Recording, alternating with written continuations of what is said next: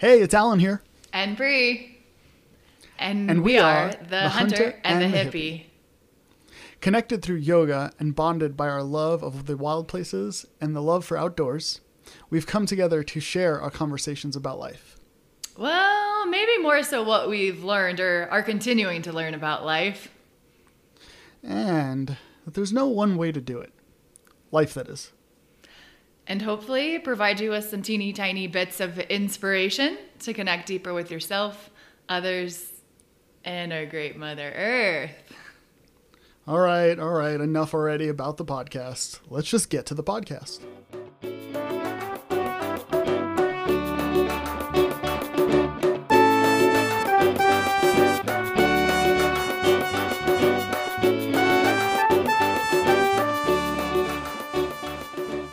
No Awesome. beard. Here we are. No beard. Did you say no beard? No beard. Yeah, I know it, and it's like so fitting for our topic today, right?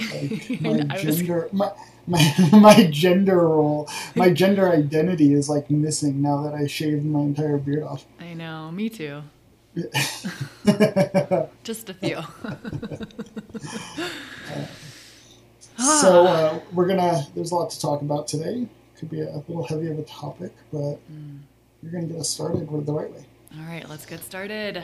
Find your comfortable seat. Soft gaze or close your eyes. And bring your awareness fully into your natural breath. And begin to slow down your inhales and exhales. You might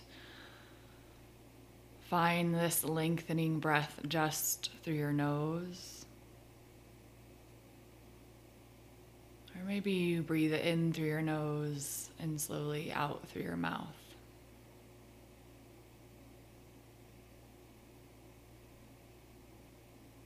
Begin to notice how it feels from your natural breath into this slow, lengthened inhale and exhale.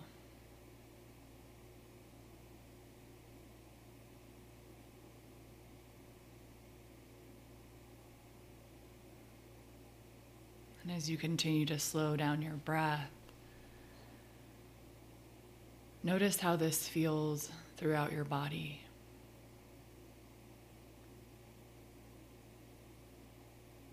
Notice if there's any changing sensations.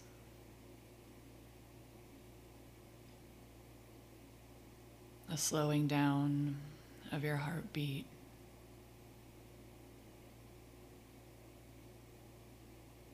A general ease that begins to melt down from the crown of your head.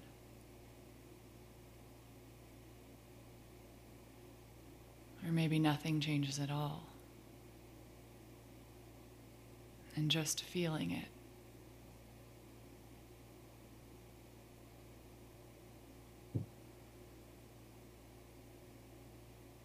Just being with whatever shows up right now.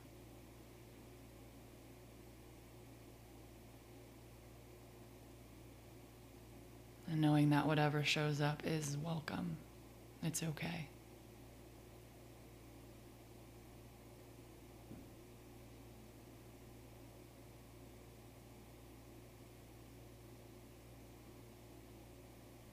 And we'll take 3 deep inhales through our nose and big open mouth exhales just to release anything we're holding on to. So deep inhale, fill all the way up.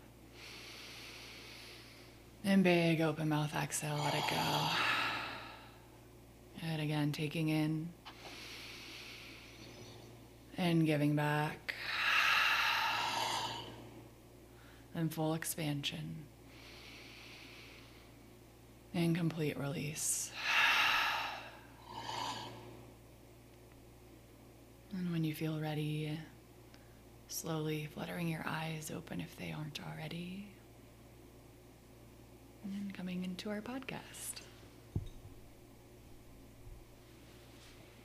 Thank you for setting the mood and setting the tone. Selfishly for myself. No, just kidding. I think we're both going to need it. So, this week you texted me, and you sent me a text, and sorry, I'm getting my notebook. You know what? I want to read the text, if that's okay.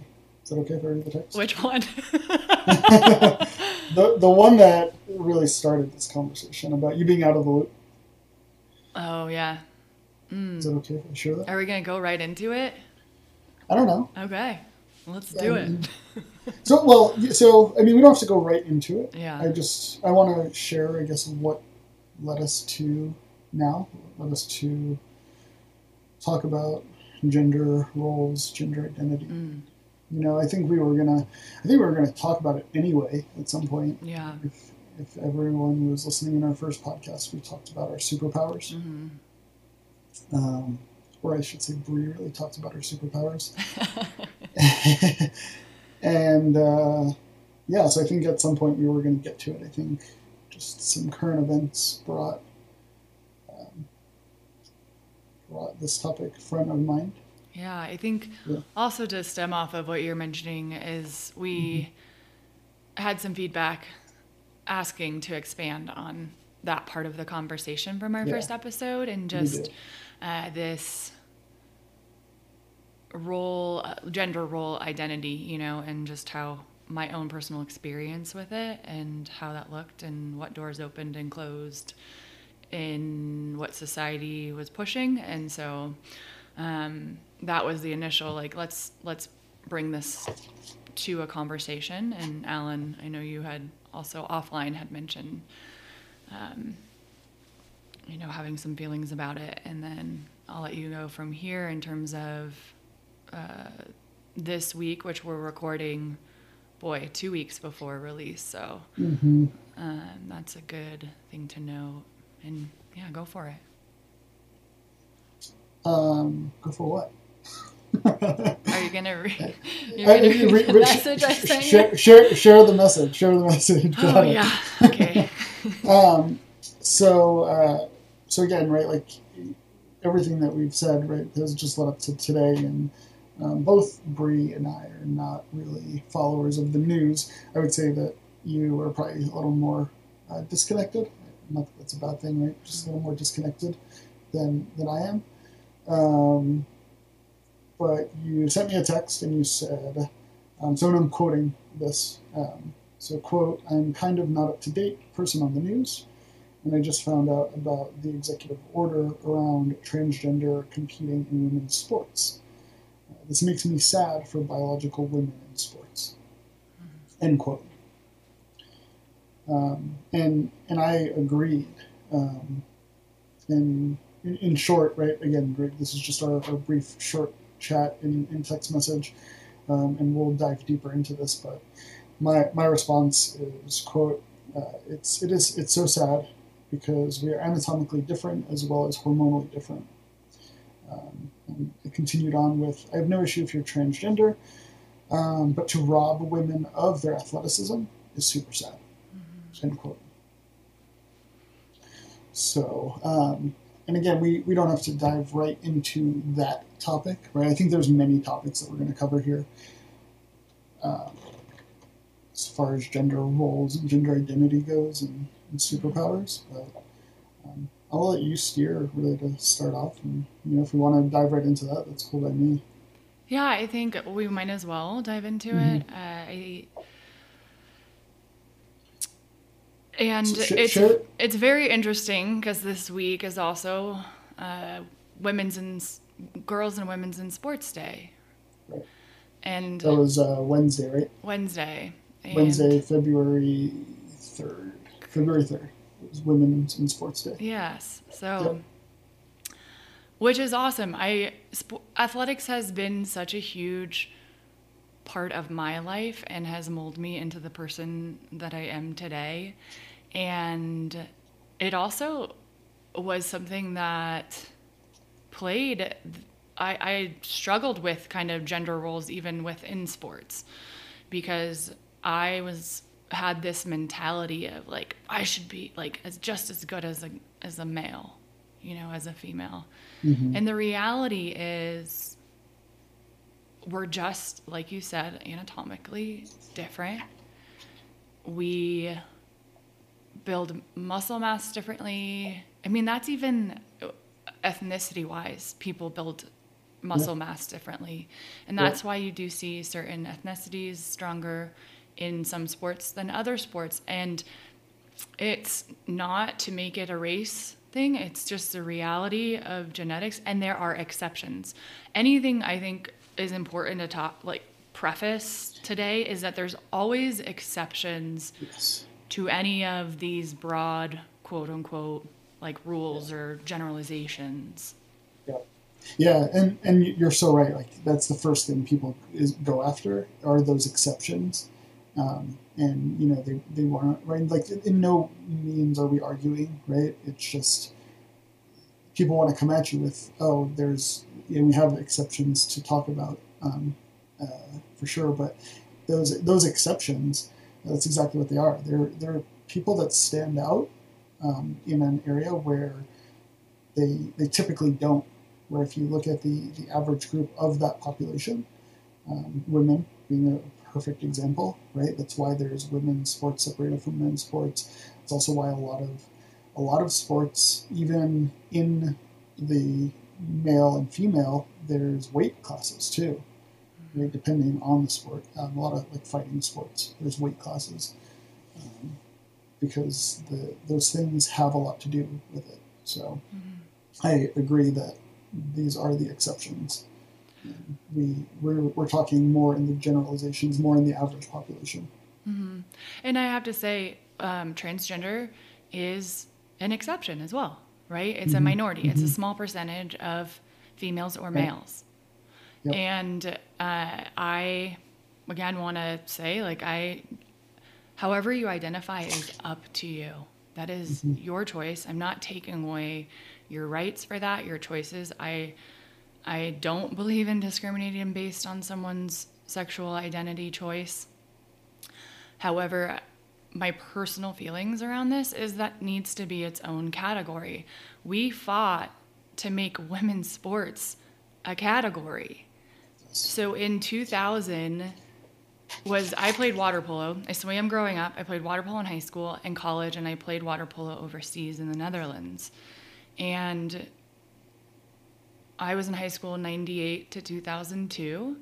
And the first year women's water polo was an Olympic sport was in 2000. That's very recent. And there's a lot of years fighting to make that a women's sport. And it wasn't much longer before that, or previously before that it became a college sport. So what happened was women were playing on men's teams. Very few are going to make it onto the college level when you're on a team with other men. People are going to take the best players, and there were exceptions. However, that's not the general rule.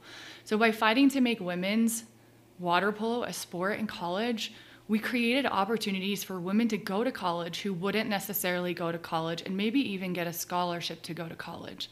And now, if anatomically, a biological male who has had testosterone in their body for X number of years and they have developed to a certain age that way, they are going to be better than a female in that sport, which means a college team is going to want to recruit the best players, which now means we're robbing females of their spots on those teams.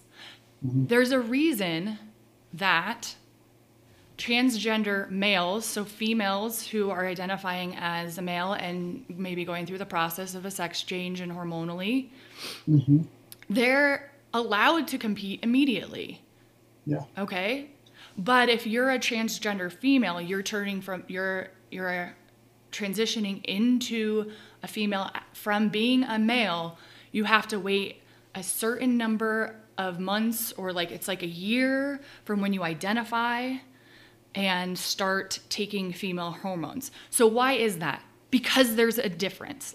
That is bottom line. If you're making different rules for a transgender male than a transgender female, there's always obviously an advantage.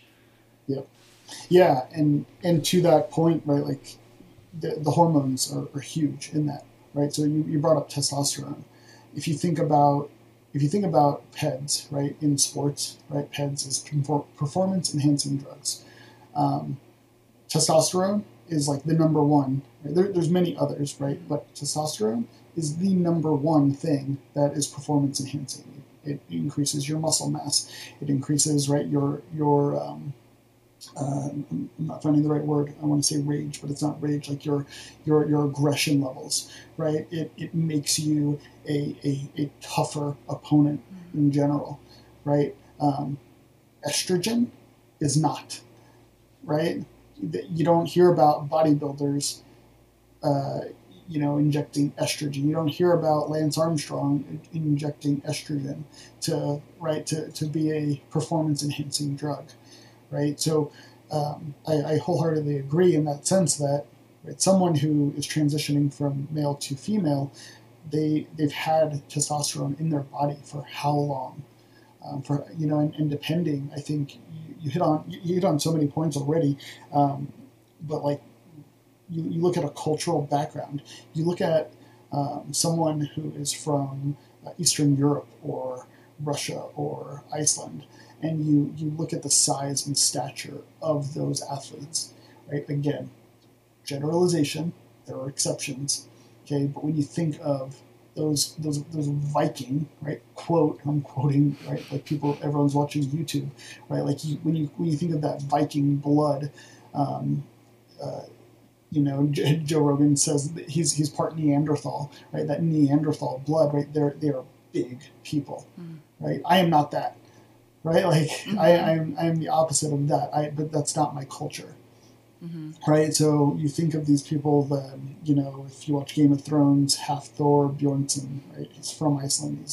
They call him the Mountain. He's literally a mountain, and that is all built off of testosterone, right? It's not estrogen. So that's I think that's something that's really important. In like you let a male transition to a female, and at what level? Right now, the executive order that was signed by our President Biden, is it's really interesting, right? Because you said discrimination, right? Like you don't want to discriminate. Discrimination is a really finicky word, right?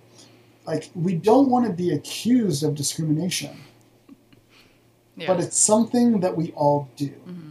And then like there's all this stuff going on right now, and I'm not going to get into this, but there's like unconscious bias and this, that, and the other. But discrimination at some level is beneficial.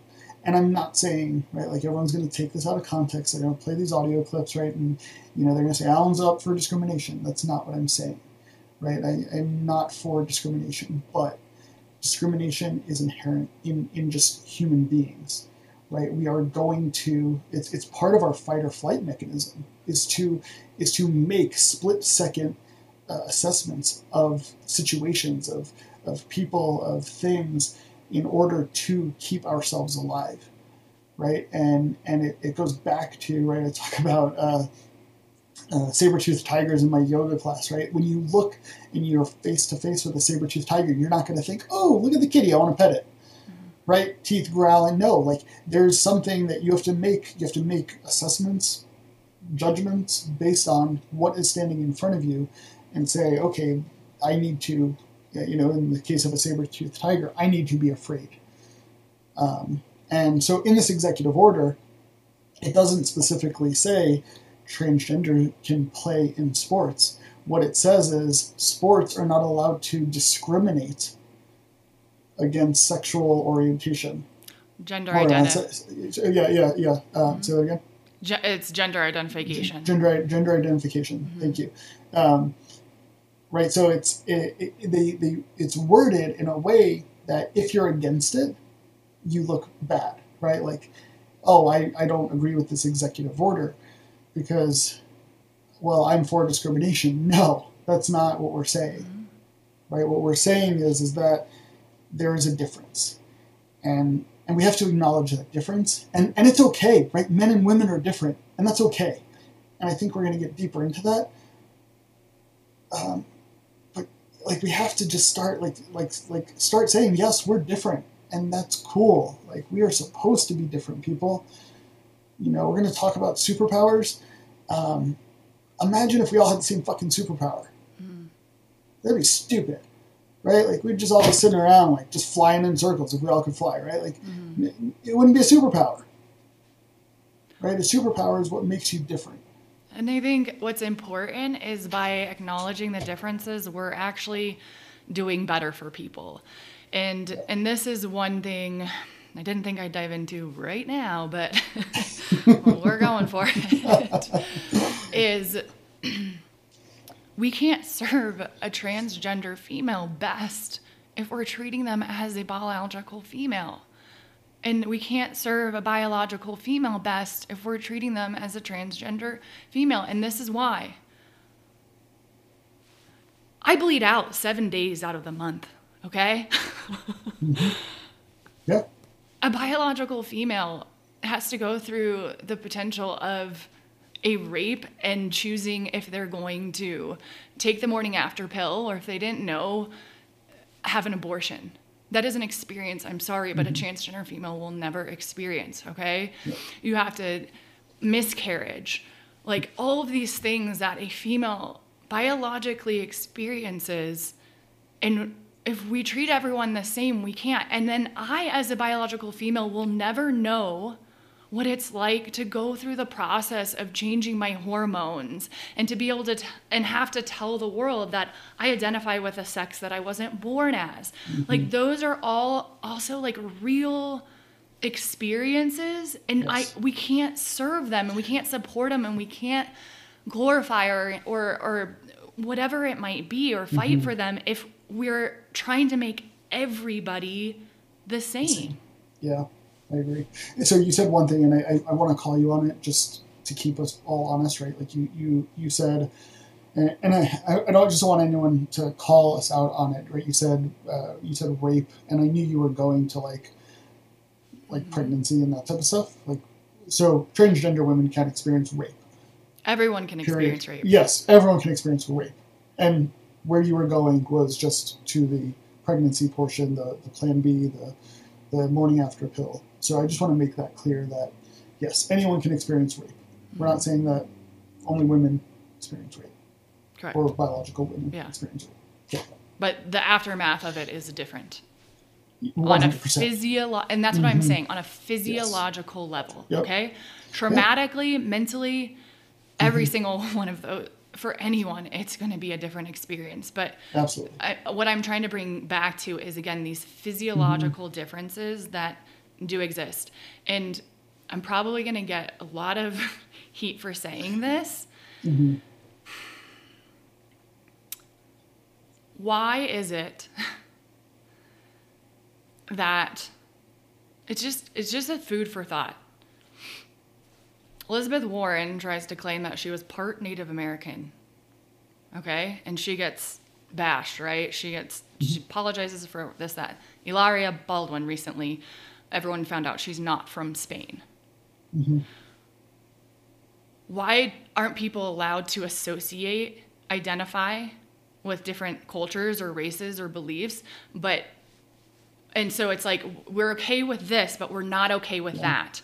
We need to really dig deep into some of these double standards that are getting thrown around, and also then not be so critical of people who maybe say, like, I don't think that transgender females should be competing against biological females.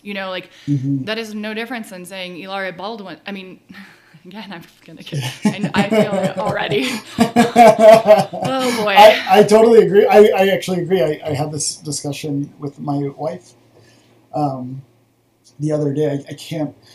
Unfortunately, I can't go into detail about what the discussion is about. I'm trying to think of a way to say it. You're gonna have to come back to me. But I agree. I think that you make a valid point, right? And I'll use this. So, for example, I'm Italian. And my wife isn't. But to me, my wife's Italian now, right? Like, she's experienced the culture. She's experienced growing up, or not growing up, but she's experienced 14 years of knowing, understanding what living with an Italian male is like, and then experiencing living, or, being around his Italian family that is loud and curses, and there's gender roles in that. So I think that absolutely, like, we should be able to say, like, yes, it was Stephen Baldwin's wife, right? Mm-hmm. Alec Baldwin's wife. So yeah, maybe, right, maybe she's not from Spain, but maybe that's what she identifies with as, her culture. And who's to tell her or us that that's wrong? Mm-hmm. But it doesn't give her an advantage in a sport against other people.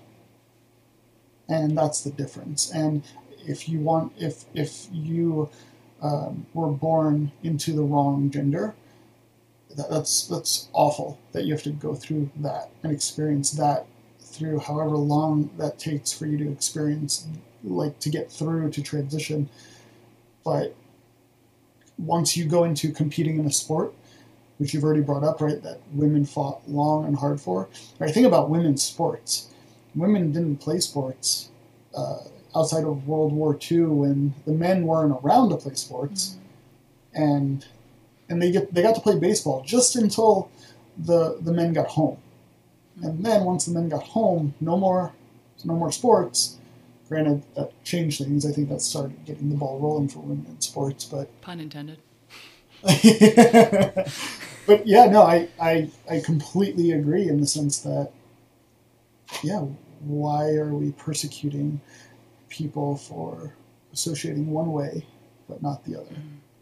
You know what's interesting too? So water polo was the mm-hmm. first team sport in the Summer Olympics. So think about that. The very first team sport in the Summer Olympics, and only until 20 years ago was there women's water polo.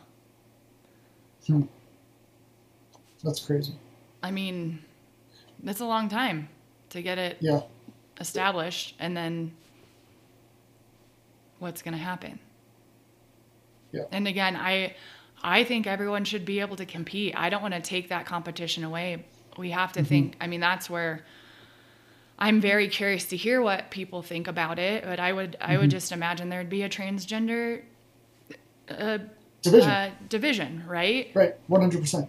I mean, right. We got females to get a division, so why not have that as a division? And we know now, right? Like, looking back, like, as a man, looking back, I think, why the fuck did it take so long for us to get females their own division? Mm-hmm. And so hopefully now we can do this much quicker, right? We don't have to go through this process of, well, transgenders, I mean, do they really need their own sport, right? Like, no, let's just stop. Yes, they do. Let's get them into the sport, right? They deserve to compete. Mm-hmm. They deserve to play at whatever level they want to play with or play at. But it has to be, right? The whole point of competition is creating a level of fairness. That's why people get in trouble for using performance-enhancing drugs. That's why women aren't on the NFL football field, mm-hmm. right? That's why, it's, men, you have a story. Can you share your story? You said you played with men in water polo? Yeah, we used to scrimmage. So this is in high school predominantly. We would mm-hmm. scrimmage. Can I ask you, like, personal question? Like, how much did you weigh in high school, and like what's your height? Just like if you had a. I'm like, how much did I weigh? Well, I was 5'9", and I've been 5'9". Okay. Gosh, I was pretty scrawny in high school, but well, how about college? I really don't know how much I weighed in high school. Probably 130, mm-hmm. but in college 160. Okay. And then the guys that you were playing with? I mean, they're over 60. 6 foot. Over yep. Water polo is like, I mean. Right, because you have to be able to stand out of the water. Well, no. And then be able to, you don't touch the ground. Oh, you don't touch the ground. Okay, I don't know anything about water polo. So you're going to have to tell me. I know you're in the pool and you throw the water. You throw the ball. No, I guess the East Coast, they're actually the first time I ever played water polo. The East Coast has a lot of shallow, deep pools, but that was something I never knew about growing up in California until I was like, what is this? Like, you can touch the bottom. But no, you typically don't touch the bottom. Okay. Here's the thing. we would scrimmage against the 14 and under boys team. Okay. So we're an 18 under team, let's say range of ages, or so 14 to 18, but usually the starters would probably be 16, 17, 18. And we're scrimmaging against the 14 and under boys team. And I used to coach them. So I'd get in and play. And man, this, like the center or 2-meter offense, which is like the Shaq of water polo. So if you think about basketball, Shaq is in the center. Like that's the same thing with water polo. It's like the biggest person on the team is going to be in there.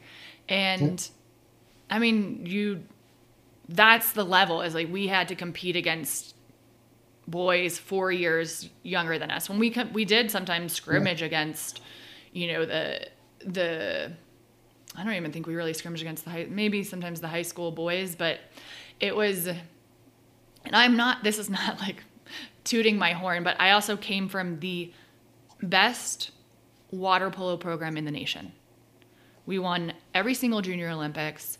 We won our division, CIF in high school, 3 years in a row. They went on to win a 4th year after I graduated. So this is talking about the best women's water polo team in the nation.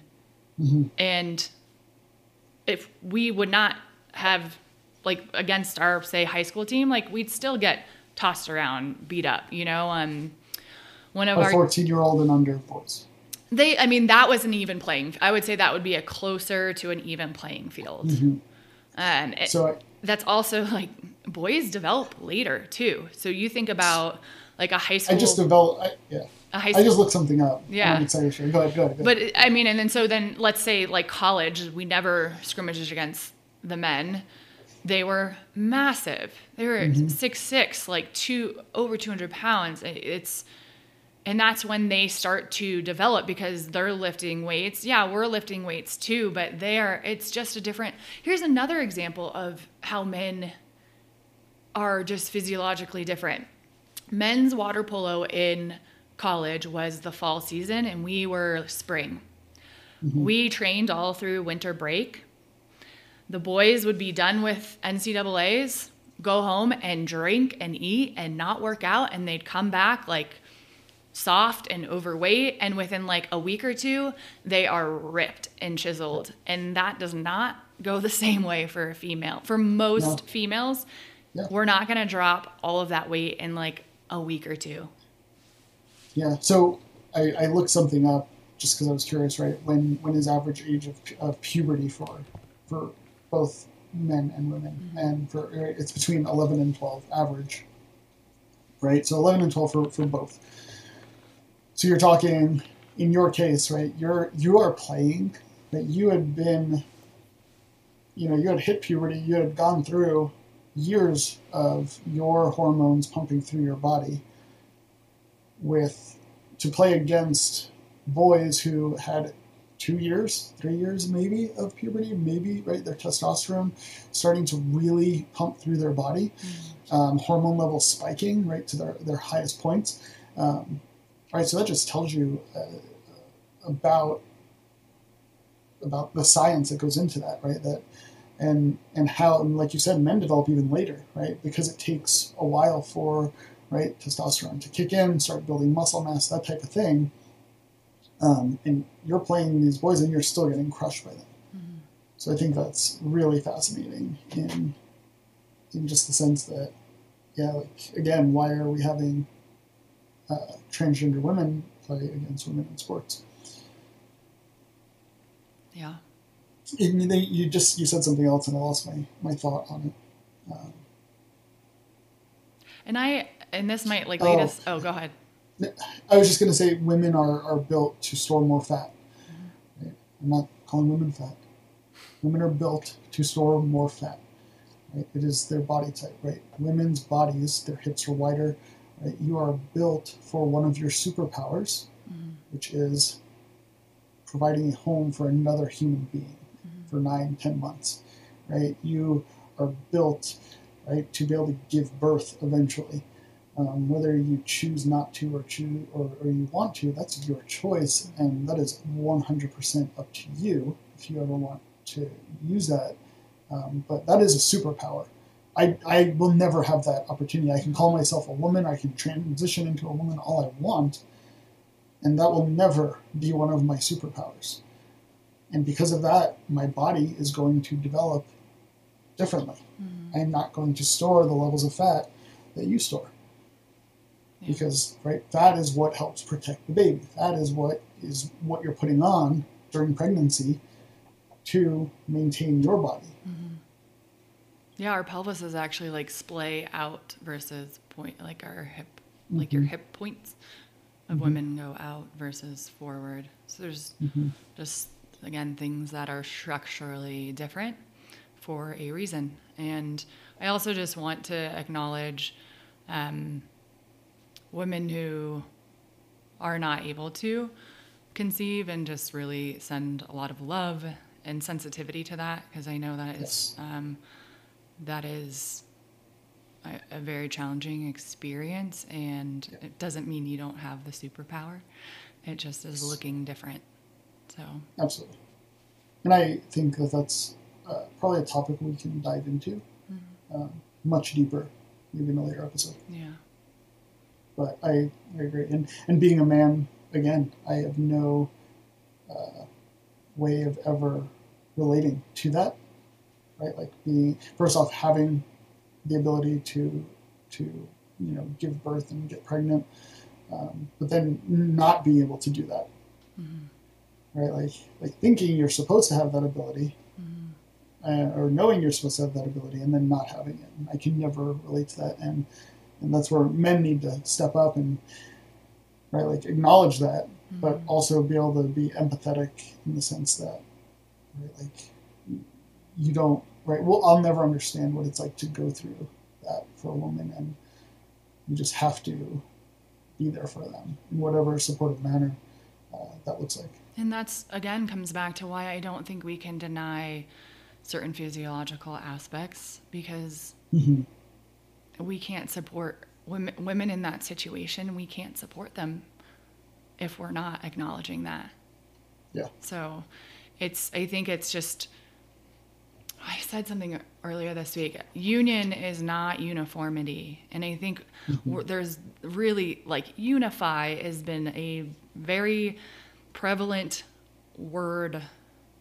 And we need to understand unifying is honoring differences and bringing people together despite differences, mm-hmm. not making everybody the same. Yeah, there's talk of equality, and I'm about to catch shit for what I'm about to say, but whatever. And I don't mean this in a negative way, but right, like equality is it's unobtainable, right? Like when you think about what equality is, right, equality doesn't exist in any species, period, right? So like two men next to each other aren't equal. Right? Equal means just that, right? Equal. That means, right, like 1 is equal to 1. When you look at it in a math sense, it's much easier to explain, right? So 1 is equal to 1. It's never equal to every other relevant of 1. So like 1.5 or 1.25. They're not equal. Mm-hmm. It's still 1, but it's not equal. So I think that's the easiest way to put it, right? So I think we need to address equity. Right? Equity is much more attainable, right? Where we offer the same things for the people if they want them, right? And but if you don't want them, then we have to understand that what I want and how I live my life is very different than a lot of men possibly, mm-hmm. and that's okay. But equality would mean every man is going to get this. Right? Like every man is going to become a hunter, period. Right? And I'm sure there are tons of men out there that want nothing to do with hunting. Right? But that's equal. Mm-hmm. Right? It's fair. Right? Life isn't fair, and it's not a bad thing. We gotta stop trying to be fair, and we have to just, like, is this what you want? Mm-hmm. Like, do you want this? Yes? Okay, how do we get you this? as far as, right, so I need to go back and just like address, like, we are all human and we are all equal in our humanity, right? So we all deserve a level of equality in just being human and not having that stripped from us, right? So slavery, right? Like, one group of humans being slaves is absolutely not equal. One group of humans being cooked alive in stoves and gas chambers, that is not equality, right? In humanity. And that's happened throughout millennia, right? Through many cultures, right? Egyptian slaves, right? All the way back to, all the way from like Egyptian slaves, the Jews, and African Americans being brought here on ships to the United States. Like, right? I think that there is a basic level of equality, but you can't apply it to everything, if that makes sense. Well, and I think the underlying theme of a lot of these like horrific periods of whether it's slavery or just the poor treatment of certain races was a move towards sameness, right? It wasn't an acknowledgement of differences. Yeah. And it was a let's all be the same, and anyone who is not the same is inferior and they are not human. And so we need to be aware if we're moving in that direction, if we're moving in the way of sameness, what's going to happen when someone's not the same? Are we going to repeat history? Yeah, that's a great point. Whoa. Oh boy. Yeah. A little divergent, but I think we had talked about, there was something you had said, and then I was like, oh, this is perfect to like go in towards superpowers. And I guess one thing I can kind of merge off of because I mentioned briefly about, thinking like, oh, I should be able to play with males. Like, I lived in the mindset of, one part of it was, don't treat me differently because I'm a female. I want to be able to hang with the boys, and I will prove that I can hang with the boys. And part of that was because there's this big push for, like, I feel like the feminism push was, right, pushing women into, instead of honoring their superpowers, it was pushing them into quote unquote male roles. And then as a result, diminishing the previous roles or some of those superpowers of a female. And so my majority of my life being an athlete, and then in the professional world, when I worked in operations, was a very, what I would say, like, masculine perspective. And because that's how success was defined by society. Yeah. And I didn't think I wanted to have children. I was like offended to be treated like a female, these things, certain aspects of the gender roles that I just totally disregarded for a very long time. And until, I would say, gosh, not even that long ago, a few years ago, maybe 4 or 5 years ago, I started to really embrace femininity in again, those biological aspects of femininity. That's when I started to be like, oh, maybe I do want a child. That is so fascinating. Like, our bodies can do what? And I think it's very interesting that when we talk about change for the future, where does that come from? The youth. Yeah. So a parent, whether it's a father or a mother, parent is one of the most significant roles if you choose to play it, that we can play, because that is where the change is going to happen. Yet we kind of just diminish the significance of that.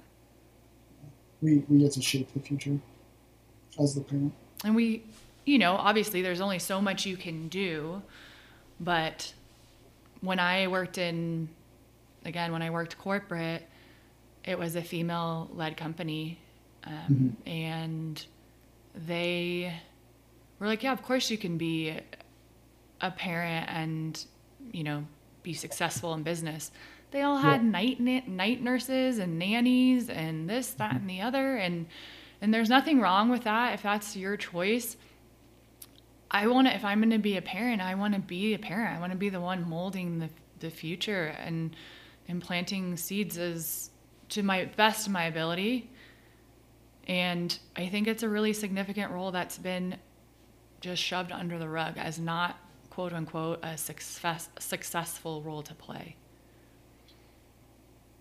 Yeah, I have stuff to say, but I first want to just say that I hope people listening and women listening can connect with you on that and can feel that, because I think that there are tons of societal pressures that push women. Like, we got to break the glass ceiling. Yes, right. There should never have been this glass ceiling. Right, women are fully capable to run companies and be on boards and do all of these things.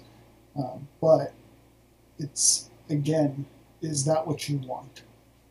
Right? Or do you want to get pregnant and stay at home and not run a Fortune 1 company and raise your children? Right? That's cool too. Right? And we have to accept that, because we can't let this pendulum swing. That's the big thing, right? The pendulum is swinging right now. And we can't go to the opposite side and be like, well, every woman has to do this. Every woman has to be a career mom. And like you said, having nannies and never home and always on business trips. And I think, right, men noticed that they should have stopped being that and are trying to come back to center. Right? So why should women be going past that? Right? Men are the ones that are always missing the child's baseball game and right on the business trip. They can't get to the choir recital, right? Because they're right, and they make all sorts of Lifetime movies about this. And men have realized, no, I want to change my kid's diaper, and I want to be at the baseball game, and I want to be a part of my child's life, and they're coming to center, right? So I think that it's almost like a sign of warning for women, like, watch out. Be careful. You're gonna swing all the way, right? You went from here, and you're gonna swing completely to the opposite side. And how is it going to take for you to realize that you didn't want to be there either, and that there's happiness in the middle. What the middle is, I think that's for each person to determine themselves. Yeah, I think it's leaving. Like I mentioned before, we can open new doors, but don't close the old doors. And we should be really aware of what we're glorifying and why we're glorifying it. Yeah. I also want to acknowledge that I know that it's really hard in certain cities to be a one-income family. And so also people who want to have a stay-at-home parent, whether that's a father or a mother, and can't, and they have to work. And just giving a shout out to everyone in that position. Yeah. A part of me specifically moving, like, again, making intentional decisions is that it's important for a parent to be involved. And so I'm not going to live in LA or Denver anymore. I'm not going to live in a place where it is really hard to make ends meet without a dual income family. And just think about, like, if that's something that's really important to you, like, weigh out all the options, see what is possible, especially now with so much moving remote. Don't cancel out that possibility of moving to a one income family and maybe moving somewhere that you can afford it. Because that is a reality. And I think it's so wild though, You have to be a dual income family, but then you have to put your kid in daycare, and daycare is so insanely expensive. My friend, so I can add numbers to this. My friend has one child in daycare right now, $18,000 a year. Yeah.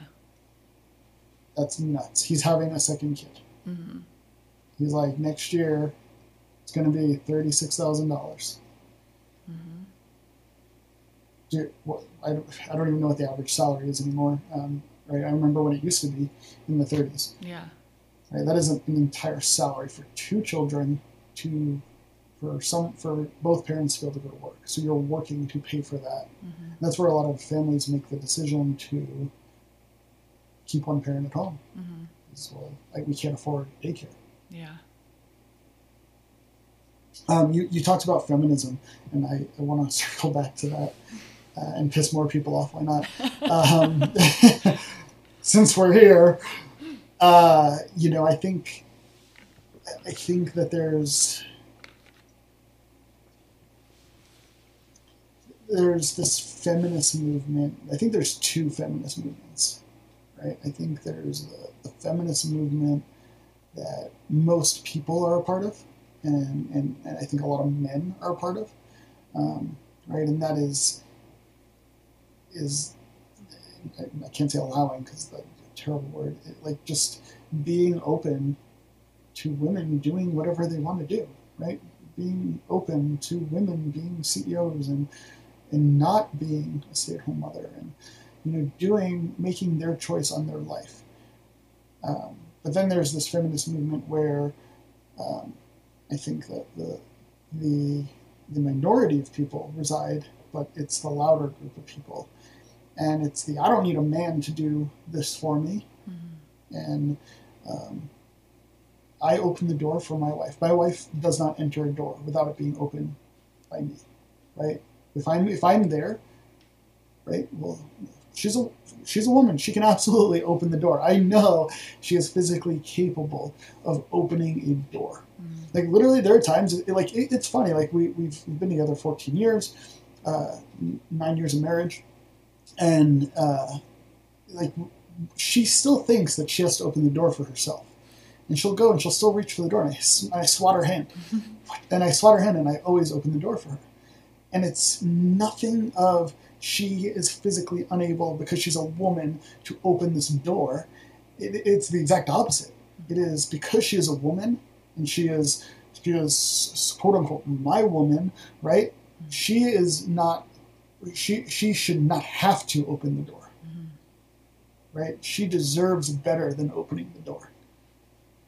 Right? And therefore, I am going to make sure that nothing is in her way, right? And that applies to doors. That applies to anything, right? My goal in life is to provide for my family, right? And this goes into masculinity, or in some cases, toxic masculinity, which I hate. Oh my fucking god! Right? Like I am the protector of my family, and right, it goes back to the anatomical, the hormonal differences of men and women. Right? I'm not a big guy. I still stand 6 feet tall. My wife is 5'3". Mm-hmm. I'm still 175 pounds. My wife, I'm not going to tell her weight, but she is substantially less than that. Okay? I follow this UFC couple on Instagram. And they're such a cute couple. So they're both fighters. They're both professional cage fighters, MMA fighters. And they do all this crazy shit on Instagram. But then this one time, they did this thing, and their fans went nuts. Like, literally, like, they got pissed at them for doing this, which I don't understand why, but I thought it was a perfect example of what we're talking about. They were in their bathroom in their bathing suits, and the goal was the female was going to hold her husband, who's a UFC fighter, professional MMA fighter, underwater in the bathtub and see if she could do it. And then he was going to do the same to her. Oh, God. Yeah, right. Oh. So I shouldn't even have to say how this ends. Yeah. But I'm going to, right? He literally stood up. Yeah. She had every ounce of her weight on him in this bathtub. And the guy literally stands up out of the water. Yeah. And he puts one hand on her, and she can't get up. Yeah. And if that is a perfect example, right? So yeah, there's he is the protector, right? Like I am the protector. I'm not saying my wife cannot protect herself, right? But there is a job in being the man, and in modern times even, right? Like in being the man to protect my family, right? To protect my wife, to protect my friends, right? If you ask any of my friends, right? My friend's trying to sell her car right now, and I was like, hey, if your husband can't go, let me know, right? Like to sell your car, right? I will join you, right? It is a man's job to ensure the protection of women. And again, that's a general statement. There's exceptions to the rule. There's probably women that could protect me better than I could protect myself. But those are exceptions to the rule. And it's not a matter of you can't do it. It's you don't deserve to. You shouldn't have to do it. And I think what to clarify is, if you would to look at a same-sex relationship, there's tends to be, from what I've studied or heard through podcasts, not that everything on podcasts is true. However, is that there, and just, again, from people I know, is there tends to be a masculine and feminine role within a relationship. One maybe plays more of the masculine role, and then another, again, same sex, the feminine. And they even say within opposite sex relationships that dynamic is different, right? The amount of masculinity tends to correlate within each person to the femininity and masculinity. And I like what you said in terms of it's not that the woman or the female role can't do it, but there is, and we've evolved. I get it. We're in a different society than we were in tribal times. However, there is very significant roles that were played based on physiological aspects of each gender, and that's something that shows up even today. Just the worries and stresses of females versus males are different.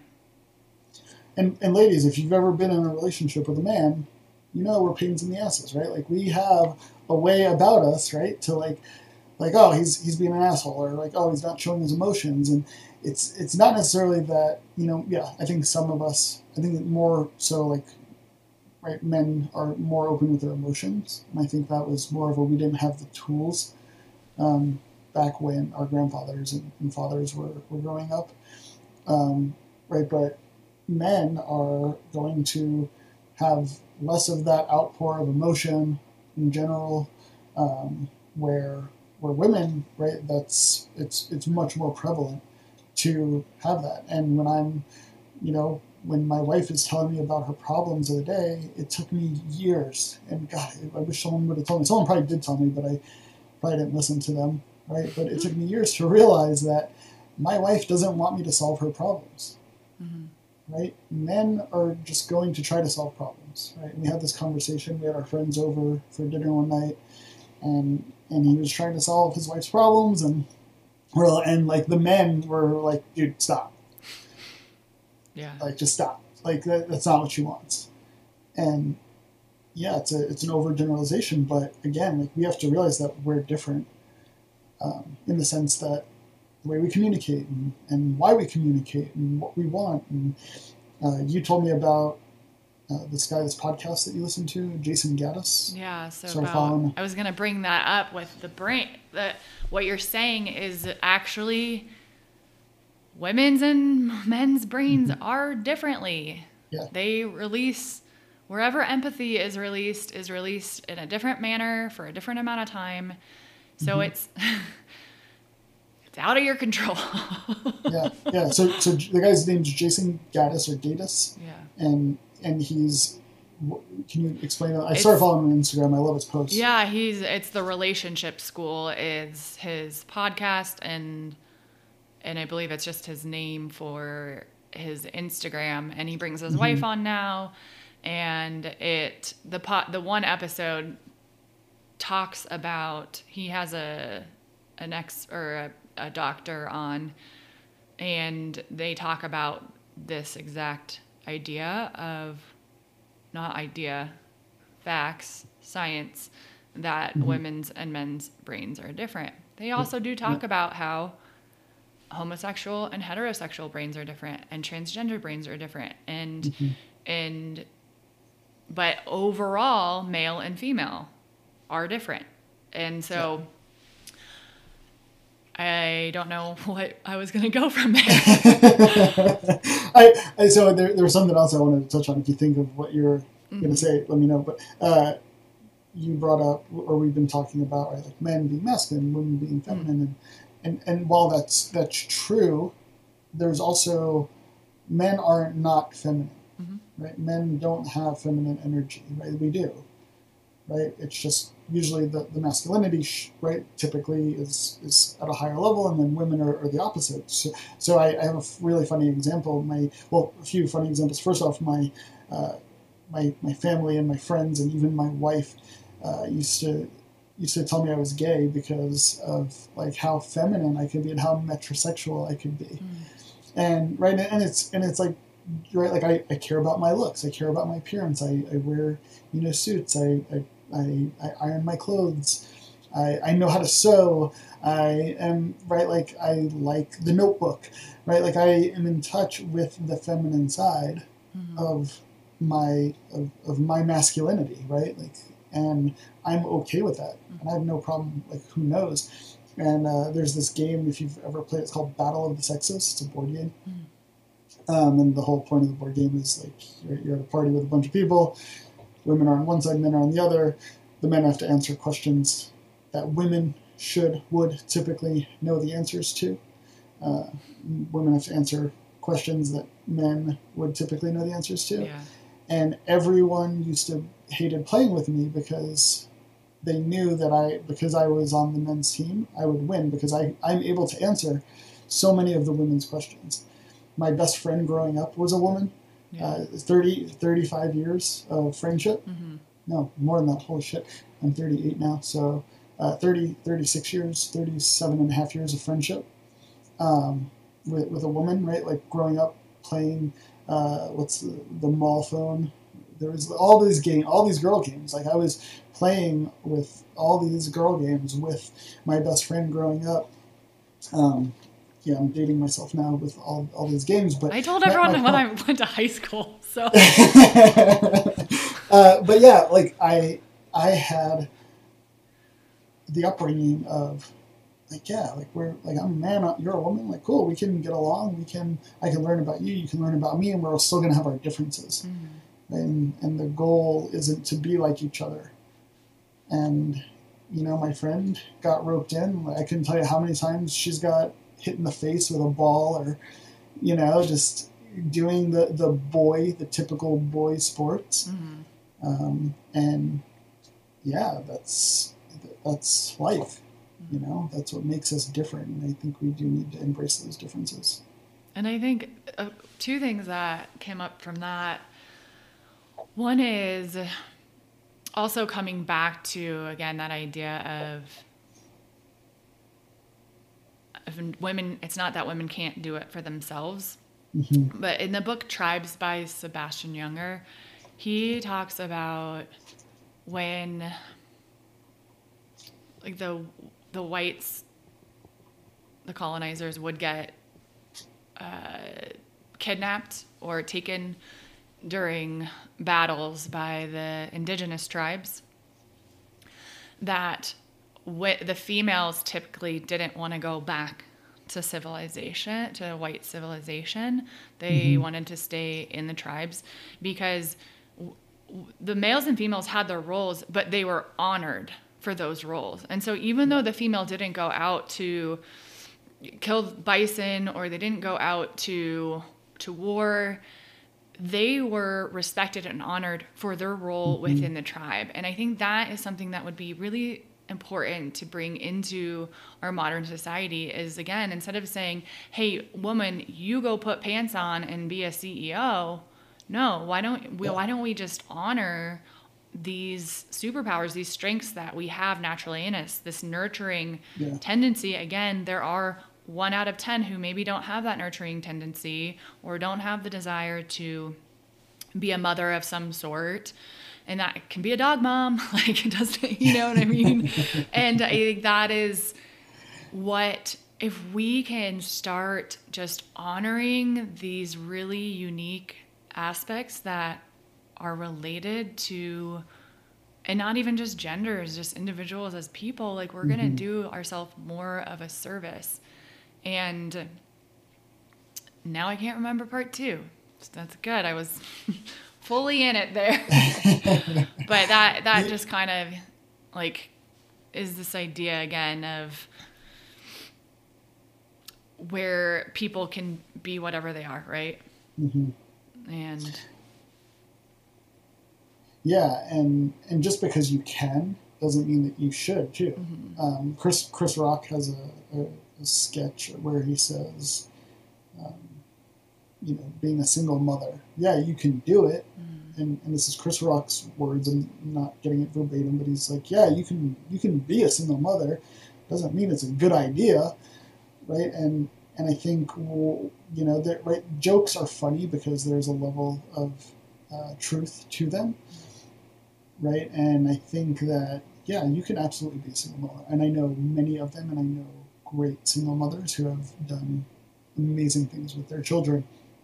But to have a male figure in that child's life, growing up and demonstrating what masculinity looks like, from a male perspective, being the protector, being a provider, in a sense, right? The mother can absolutely be a provider. I'm not saying that they can't, right? But knowing that, setting the example of what a man, a quote unquote man, is supposed to do.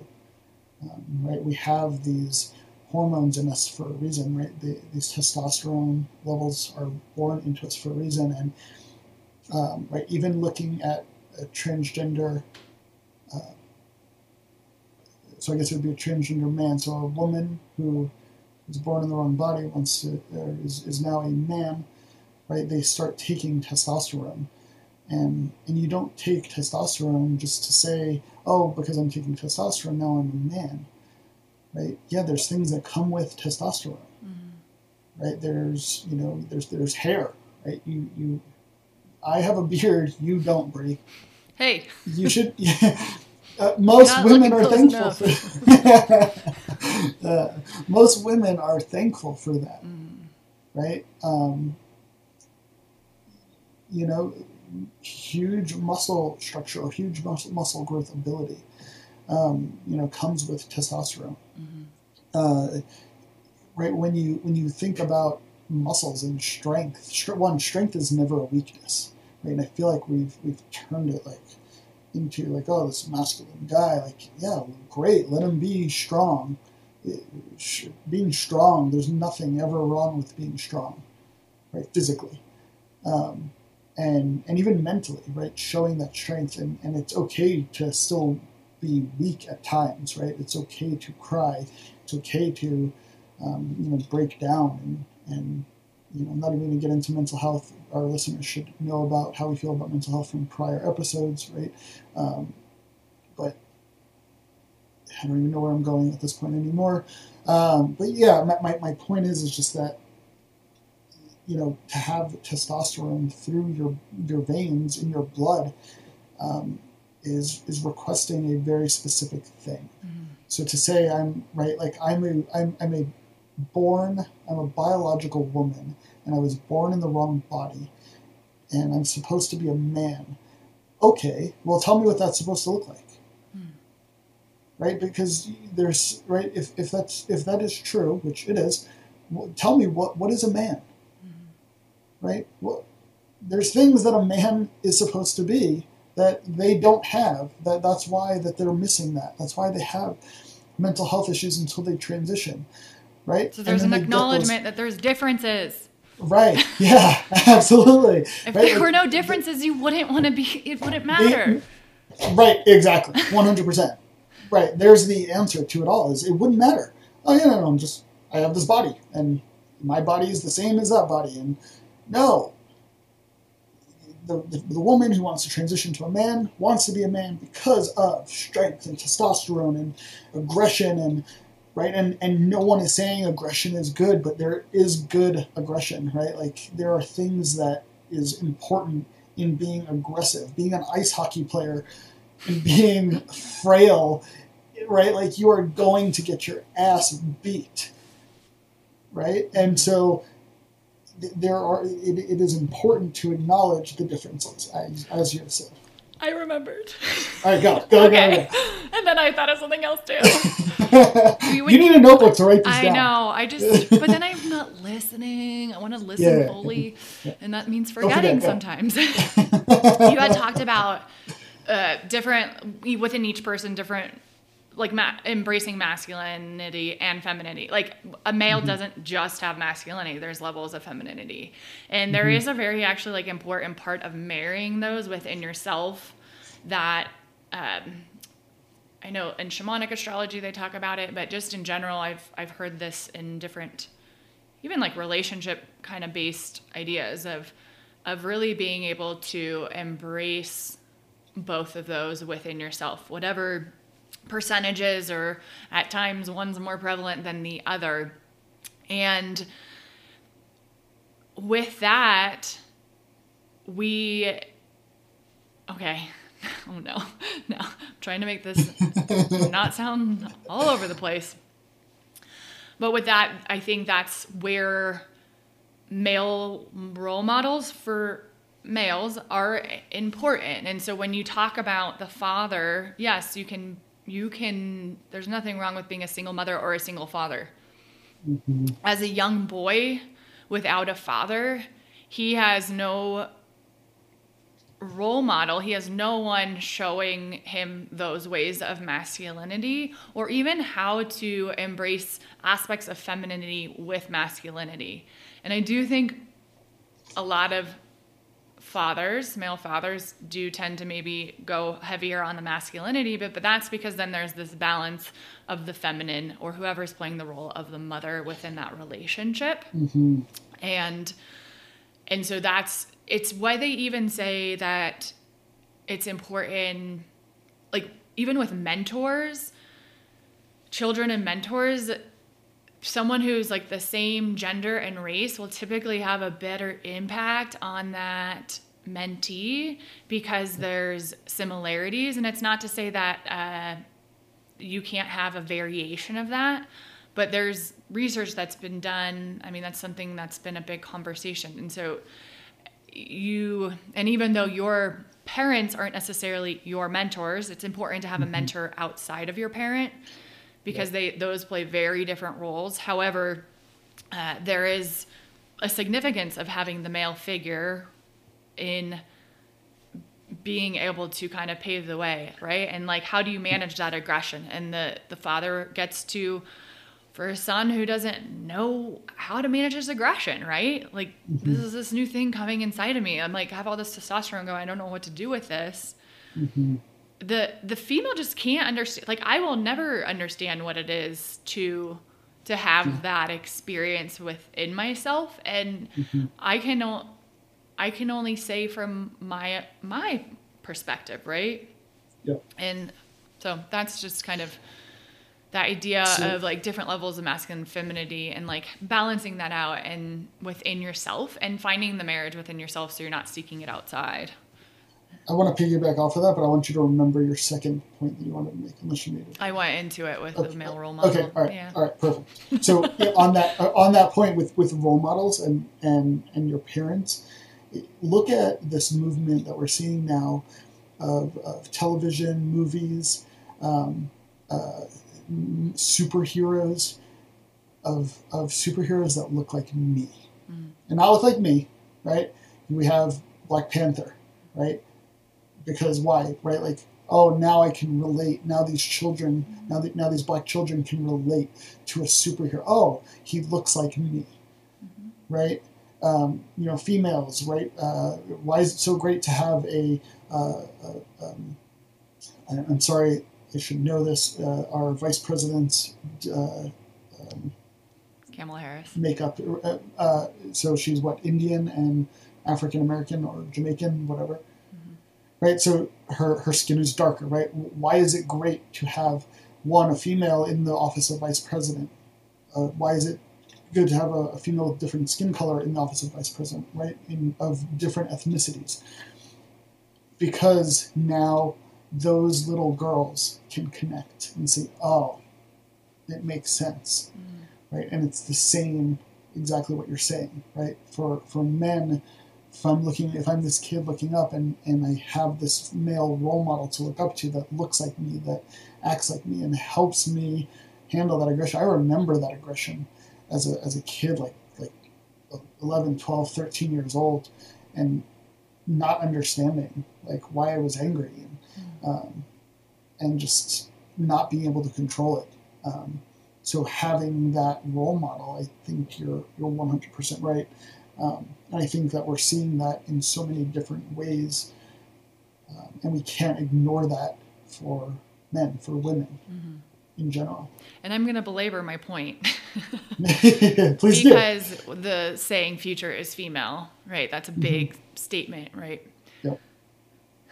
Let's honor all possibilities for female. So I feel a lot of the future is female is this, again, idea of, I think it's great. We have a female vice president. So if that's someone's path, they can believe they can go into that. But let's not say the future is female as long as you're playing the roles of a male, right? So future is female because you can be like an incredible mother and embrace that femininity, the nurturing that's within us. You don't have to change who you are. You can be that nurturing person in those roles as well. You can be that nurturing person as the CEO of a company. Absolutely. So that's, again, I'm going to really drive it in.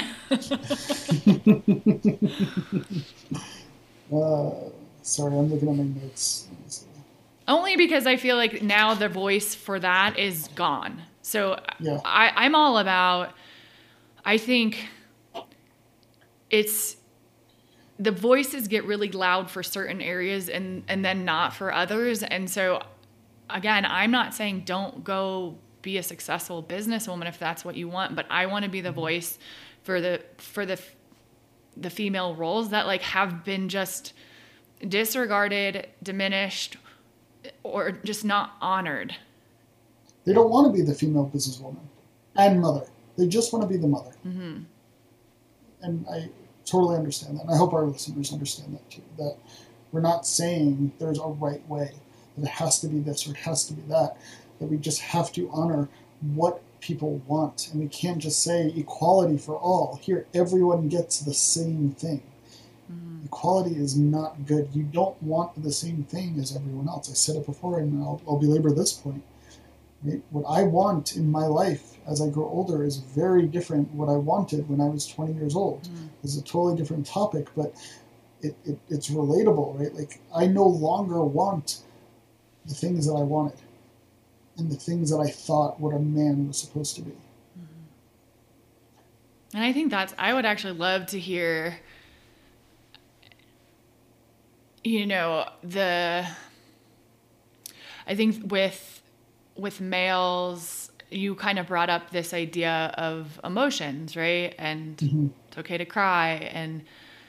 And so just understanding a little more maybe of your own, if you've had a journey with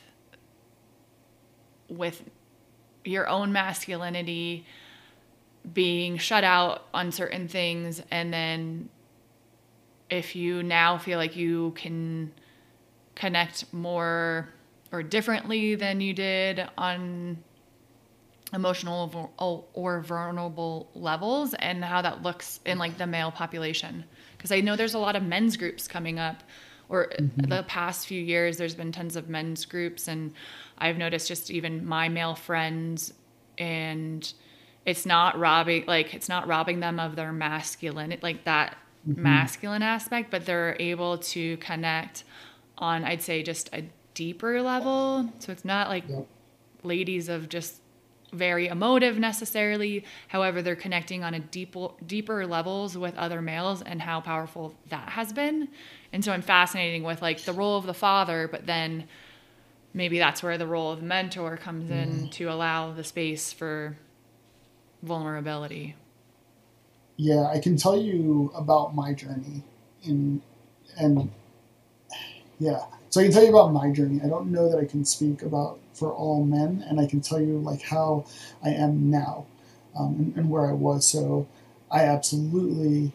So first off, my parents, my father who's dead now, my mother, she's 69. They did a phenomenal job of teaching me the right things in life and how to be. And I feel like I got the right balance of masculinity and femininity. I think my mother demonstrated masculine traits as well as feminine traits, and I think my father did the same. My father was an auto mechanic, so I learned how to work on cars. Right, I'm able to get my hands greasy and I know how to turn a wrench. Right, that Neanderthal mentality. Right, men just ugh. Right, but my mother taught me how to sew. I still sew to this day. We have a sewing machine in our house. I use the sewing machine. I can sew a button. Right, most people have no clue how to sew a button onto, an article of clothing. I can sew a button. Like I am fully capable of using a thread and a needle, and a sewing machine, and right, using my feminine side to do things, to survive. Like that's the other thing. Like I never was like, oh yeah, I know how to sew. That makes me a girl. No, I know how to sew. That makes me a functional human being. Yeah.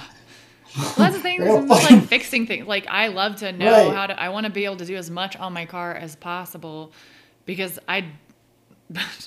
to survive. 100%. So I'm going to go on a few tangents here, but keep me in line, Bree, and keep me back to your question, because I really think I have something to share there. My neighbors right next door, two kids, two teenage young adult kids, probably their 20s, college age, single mother, boy and a girl. So daughter and the son is older. Daughter is a little younger, and they're probably like freshman in college, sophomore in college type age.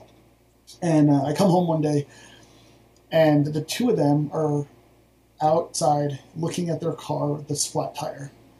They have the jack up, and they're trying to change this tire, and they're just spinning the lug wrench. Right, the wheel's already off the ground, and so they spin the lug wrench, and the wheel spins, and so they can't figure out for the life of them how to change this tire. And I chuckle inside. I'm like, oh, this is funny. Like, I should just sit here and just watch this hilarity ensue. But that's not me. So I get out and I'm like, okay. I was like, I have one question. I was like, are you late to work? He's like, yes. I was like, do you need to get to work right now? And he's like, no, they know what's going on. I was like, great. I was like, you get to change the tire instead of me. And I was like, and you get to watch and help. And I'm talking to his sister. And I was like, because after today, I was like, neither of you are going to be in a situation where you're not going to be able to change a tire for yourself. And so I walked them through. I was like, walk them through the process. I'm not going to go through the process of how to change a tire on this podcast. And it took a little bit longer than me just changing the tire myself. Right? If the kid was late for work and he had to get to work, I was just going to do it myself and just get the guy to work. But it being what it was, I walked them through it, and like they both thanked me. I saw the mother later in the week. The mother was like, thank you so much for showing both my kids how to change a tire. And she goes into this long dissertation. This is the longest conversation I've had with this lady about how there's no father figure in the house, and she feels bad, like her kids not being able to learn that. And by no means was I trying to strip that from her, or, right, and like she knew that, right? But no means was that like negative. Like they didn't know how to change a tire, which boy or girl, female, male, adult, right, whatever you are, you should know how to change your tire. You should be a fully functioning human being, and you should be able to change your tire, just like you should be able to sew a button on a pair of pants or on a jacket. And that's all my parents taught me to do. And I think that we need to make sure that our next generation continues to learn how to be all of those things, right? I don't need my wife for me to survive. How many men would die because they don't know how to cook, right? I'm the cook in the house. Literally, I do 90% of the cooking in this house. Yeah. Like the kitchen is my area.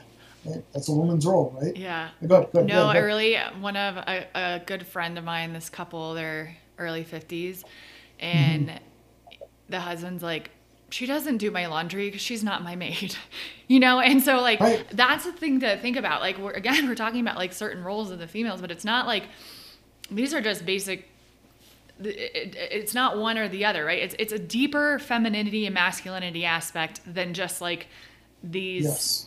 almost the idea of the male and female in the 50s. We're talking deeper Yes. here. So back Oh to you. yeah, yeah, absolutely. And yeah, my father cried, and he showed me that it was okay to cry, but he also showed me when it was okay to be tough, and when it was okay not to, like, you were not allowed to cry, and there's times for that, right? There's times that you have to step up and you have to be the man, and you cannot cry in that moment.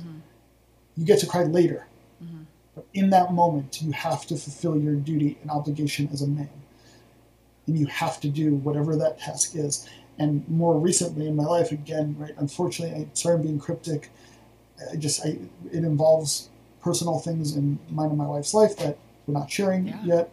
And, but more so in my life right now, I've had more of those moments where I couldn't, and like right now I'm getting choked up and I hope I don't cry in the air, but like more so, I'm not in a position where I'm supposed to cry. Like, I'm supposed to not cry in that moment and handle what's right. And then I get to cry later and make sure that my wife's taken care of. Sorry. No apologies needed.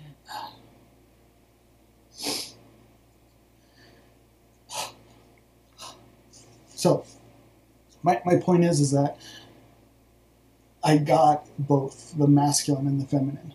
It is that I was taught that, yes, you're allowed to cry. And there's times when you're allowed to do that.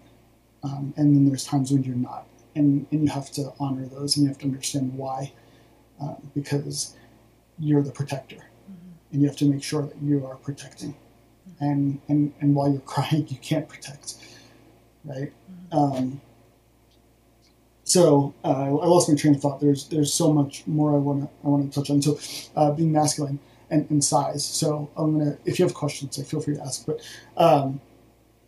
like my size, I've always been small. I've posted on social media. Right, like when I was in high school, I was 6 foot still, and I was 100. And so before I joined the military, I was 109 pounds. And to get into the military, I actually had to lie about my weight, and then I had to because then they test you, and I had to finagle things to get in, and I was eating my recruiter had to give me a bunch of MREs, and he tried to fatten me up, but I've always been just smaller. Again, knowledge. I think this goes back to the food episode, right? Knowledge and growing up low class. I didn't have the things and the tools that I have now also to help me grow into more of the size that I am, that I'm more happy with. But I can tell you being a smaller guy isn't masculine, and it fucking sucks, right? Because you're always trying to get acknowledged as a guy, right? Especially when you're around these other big guys. And more so what I've learned is it's more of my problem, not theirs. Right? It's these problems that we make up. They don't think, right? I didn't have self-confidence because I was smaller and because I'm hanging around, these other bigger guys. And I wish I had muscles, and it was never, right? I never understood. I didn't have the tools and the knowledge and the discipline to get muscles. And I'm okay saying that now. So would you say that the masculinity was not necessarily being a small guy, but then your mentality or attitude around being a small guy? Yeah, 100%. It's almost like that little guy syndrome, right? Like I still am 6, right? Like, and then people say things to me, and I still live that small guy mentality too, right? Like now, I'm not huge by any means, but I am. You can tell I work out. Like you can tell I do things and I eat right now, but I still feel small. And when I look in the mirror, I still look small. And people will say things to me, and it doesn't correlate. The connection isn't made. Even when I was small, like I supposedly have big hands, and like I would shake people's hands all the time, and they're like, "Wow, your hands are massive," and that means nothing other than like, yeah, like I'm actually, like my hands are the normal size for how tall I am and how big I am. And to me, that's like, oh, I'm not this tiny little puny little thing, and it just didn't connect. Or I was on a business trip, and again, right, for opening doors for my wife, it's not just my wife; it's women. I open doors for women. If I'm around a woman, I'm going to open the door for you. Again, not because you can't, because you deserve better. And I was on a work trip, and I was opening doors and just being polite and being gentleman, right? Like we should bring back being a gentleman and not like associate it with like taking away your feminist rights. Gentle man. Yeah, gentle man, right? And my coworker, she says to me, she's like, "Oh, you're so masculine. I need you around more," because like I'm like, and to me that did not click. Yeah. I'm like, what? Like that, it just never. It's not I don't have those receptors. Yeah. Right. And one of my things that I've been working on for myself is like learning how to take a compliment. And so she said it, and while I'm saying in my mind, "No, you're not," I was like, "Thank you," and I said, "Thank you," and then I had to stew on it for like months, and I'm clearly still thinking about it.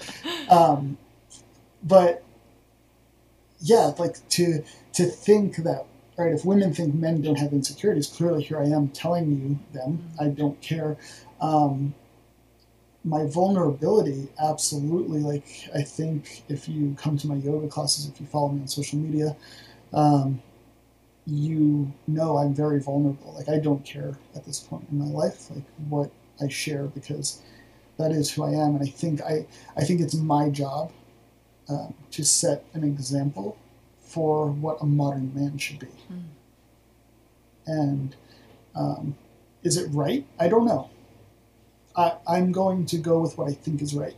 And what I think a modern man should be is, and if you're getting pretty much a gist of that through this episode, is, right, a protector, someone whose roles, right, like doing the dishes, right, these male-female roles, like you said, these high-level, surface-level roles, right, none of those matter. You should be a functional human being as a man, right? You should also be able to cry. You should also be able to protect.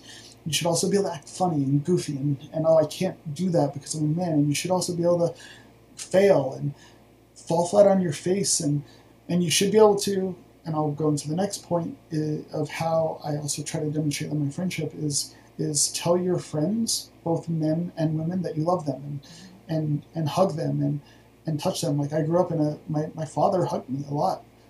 And I think that was a demonstration, right, of what a man should be, and my friends get hugs, right? And if you're a man, you might not be used to that. My friend, I'm mentioning my friend from India again. He loved that I mentioned him. He wrote us an email. He loved that I mentioned him on the last podcast. My friend from India grew up. His parents were in arranged marriage. His parents tried to arrange him, right? He's our age, and they tried to arrange him into a marriage. And I asked him one time, I was like, he's like, do you recall your parents telling you that they love you? And he was like, no. And it wasn't a bad thing. It just is what it was. And he knew that they loved him, but it's just not something that he was used to. And so for me to tell him that I love him is very, very different. And for me to hug for me to hug him, and for me to hug my friends that just aren't probably used to being hugged by other guys, like, because that's the manly thing to do is the bro hug. No, like, I'm giving you full hug. Like, you're getting a hug. I'm going to hold you. I'm going to squeeze you. I'm going to show you that I actually care about you and I love you, especially if you're my friend. Well, all the bro hugs, like the pat on the center of the chest. Yep. Bros, you are clearing out that person's heart chakra when you're doing that. So it's not as bro as you think. You're moving some energy when you tap the center of the back. You're clearing out that heart chakra. I know. You thought it was browy, but underneath. Yeah, see, more you're doing damage and you don't even know it. Than you knew. Yeah. I think, there's probably something to it, right? And maybe more so, maybe it's the energy that you're giving and receiving in that type of hug, right? Like you can't fully commit, like, oh my god, right? Like, no, like I fucking love you. Like, why wouldn't I give you a hug? Like, you are a part of my life. You impact my life in positive manners, and that's why I keep you around. That's why I invite you over for dinner. That's why I hang out with you. That's right. Like, why are we so afraid of telling people we love them, and why are we so afraid of showing affection, and what the fuck does that have to do with being a man? And so for me, like, it was never, growing up and then seeing that, but then I was like, no, this is what a man's supposed to be, and I'm going to be the example, and I'm going to be awkward. Like, and you ask any of my friends, like, I'm fucking awkward, because, like, I'm just going to say what I'm thinking, and I'm right, whether it's right or wrong, and I'm going to hug you, and I'm going to tell you I love you, and I'm going to do all those things that socially are probably, or I don't even want to say not acceptable, just not used to. So, but yeah, anything else on the journey of, so now, like, my masculinity, I don't know that my masculinity is ever in question, and I never feel like someone can take that from me. Hunting and killing an animal, it didn't make me more of a man to kill an animal, right? If you look at that from hunting, I think, again, it goes back to functionality, right? Like, if the world were to, end today, and you were all by yourself, are you going to be able to kill an animal? Yeah, okay, but now you have men in your life, and you shouldn't have to. We're going to go do it for you, right? You should get to, right? Like, I don't want blood on your hands. And there are tons of women who hunt, and we want to get more women into hunting, right? Because you should be able to do it. You shouldn't have to do it, just because I want to do it. Right? Yeah, and again, I want you to do it, but I don't want you to do it. Yeah. Right? Like, it's like that constant battle. I want you to do it because I want you to be able to do it, but I don't want you to do it because you shouldn't have to. You shouldn't have to. Yeah. Right. So I think that I'm okay with who I am. I'm okay sharing that, and I hope that I can set an example of who men are supposed to be, and if I'm ever blessed with children, I hope that I can set an example for the future generation. And this is another thing. Sorry, let me go into that. So, my nieces, specifically, right? I want my nieces to know what a man should do for you. And I want to be the example. And when they're dating, when they start meeting guys, and they know how I treat them, they go, you're not good enough. You're not good enough because you're not opening my doors. You're not doing this. You're not doing that. You're not bringing me flowers. Right? Like, yeah, you can go get your own flowers, but you shouldn't have to. And I'm going to bring you flowers, whether you want them or not. I bring my friends flowers. My friends who are married, I bring them flowers. Right? Because you're awesome. You're women. You're amazing. You're incredible. And you deserve it. And you deserve to know how you should be treated. And you should be treated by gentlemen.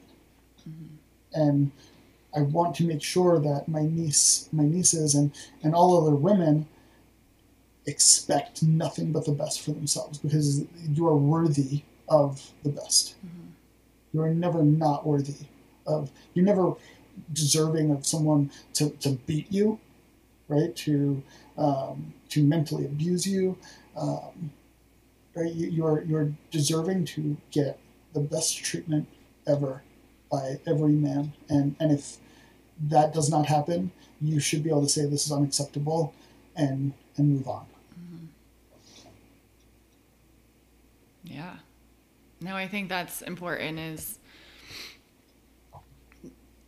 just, I think, male role models and coming back to just a lot that has come to light, a lot more conversations around, and again, this happens to both males and females, but a lot more conversations in the media, in the public, and just accepting a lot more of the like sexual abuse type of, or just abuse, doesn't have to be sexual.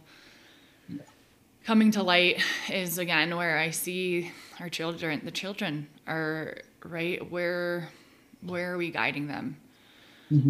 What are they seeing as examples? You can say all you want, but how you show up is going to be more impactful than what you say. And absolutely. And I think there's a lot of work on both ends, but also we've also progressed, and we have to acknowledge where we have evolved and that we still have evolving to do.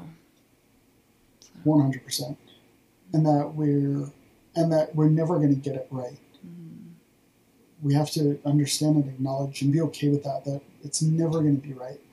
Right? Because you said it on the last episode, our job is to fix the problems that the lost generation caused for us, right? Because in doing the right things, right, it's science, right? Like for every action, there's an equal and opposite reaction, right? So if you do something else happens in turn from doing that thing, and we take risks in our lives in hopes that the good outweighs the bad.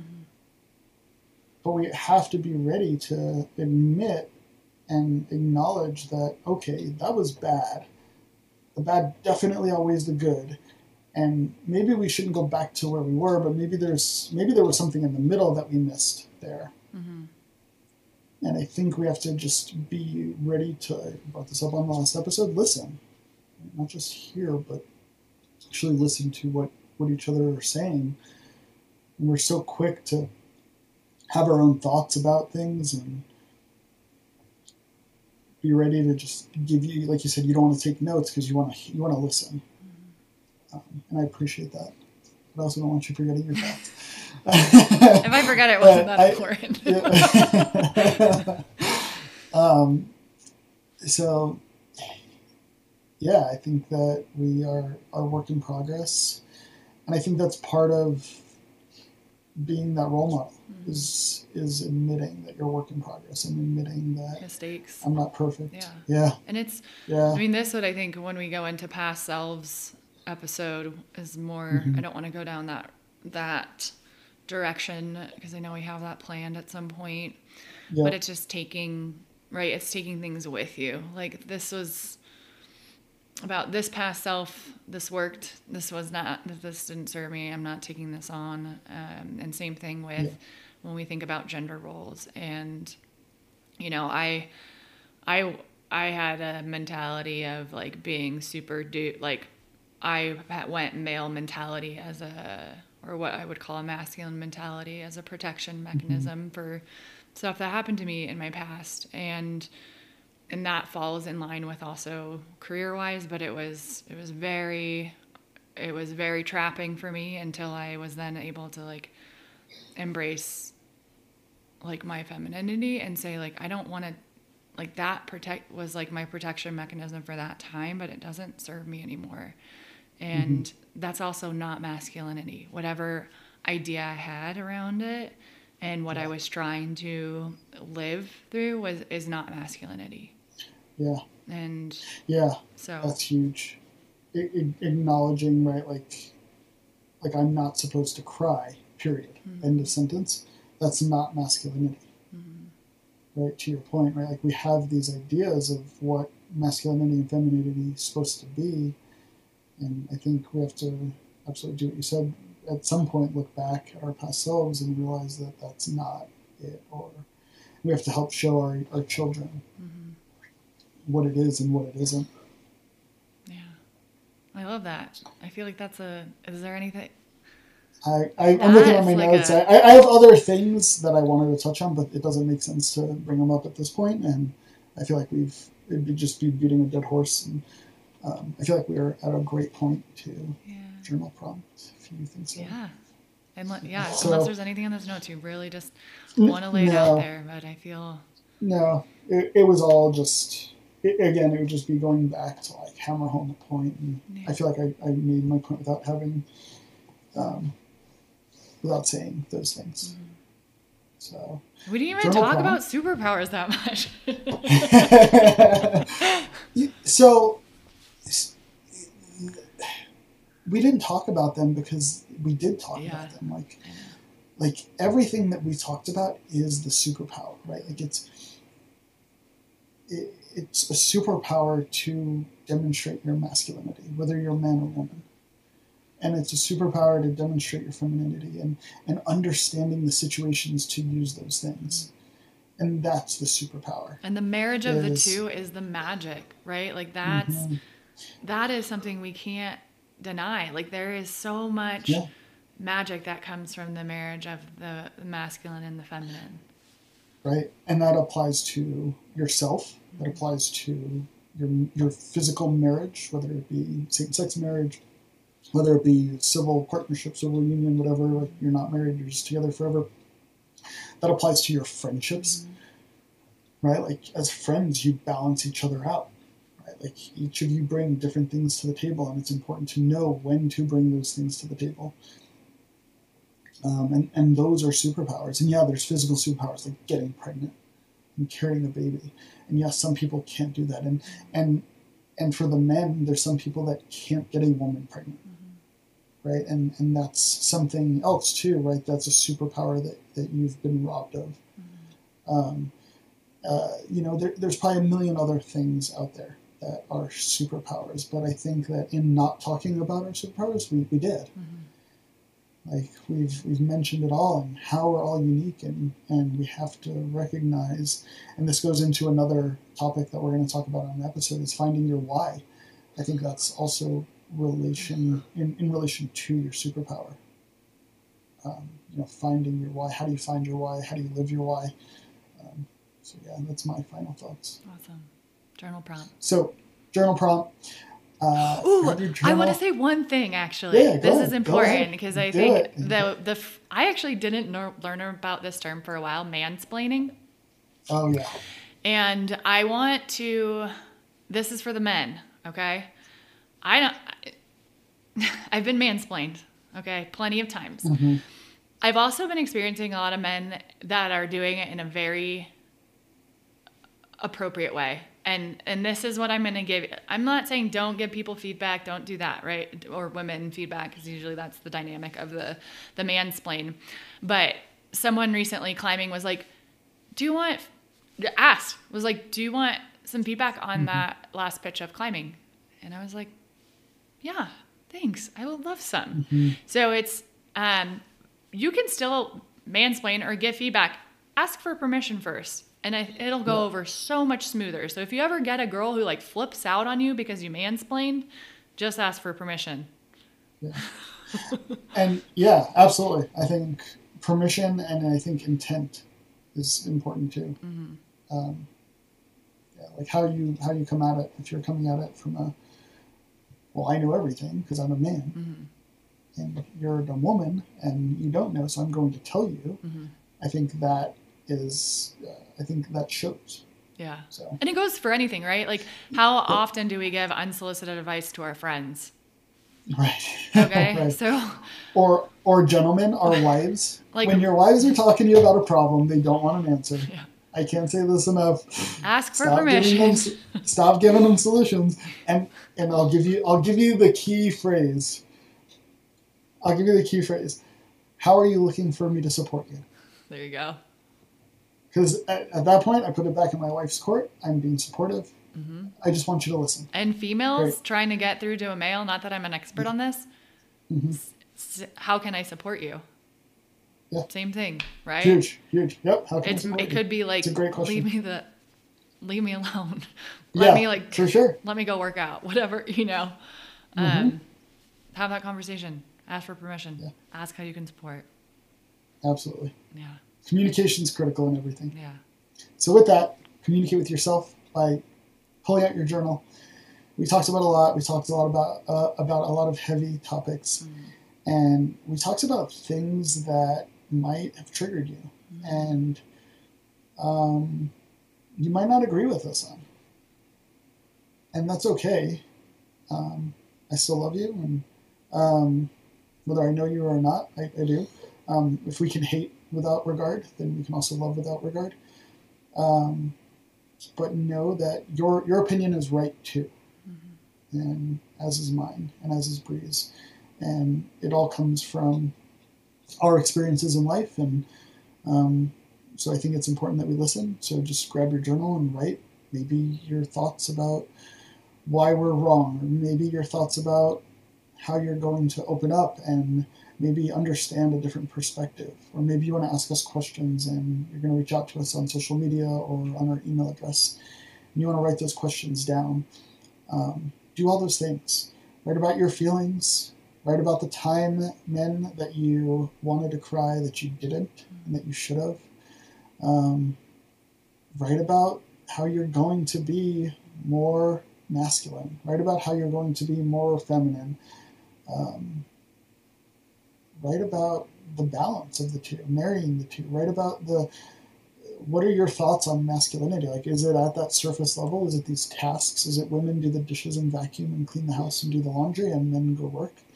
There's still a lot of cultures that I think believe that, and that's your truth. So just write about that. And yeah, feel free to reach out. Hope you enjoyed the episode, and look forward to talking with you again. Yeah, thank you for being different, everybody. Thanks for your superpowers. If you want to follow us and our adventures, you can find both of us on Instagram. I'm at Bree Allison. That's BreAllison. And I am at The Life of Alan Tatone, underscores between each word. To check out our offerings, yoga, one-on-one trainings, workshops, retreats, and a recorded library, you can find the info on our website, thehunterandthehippie.com.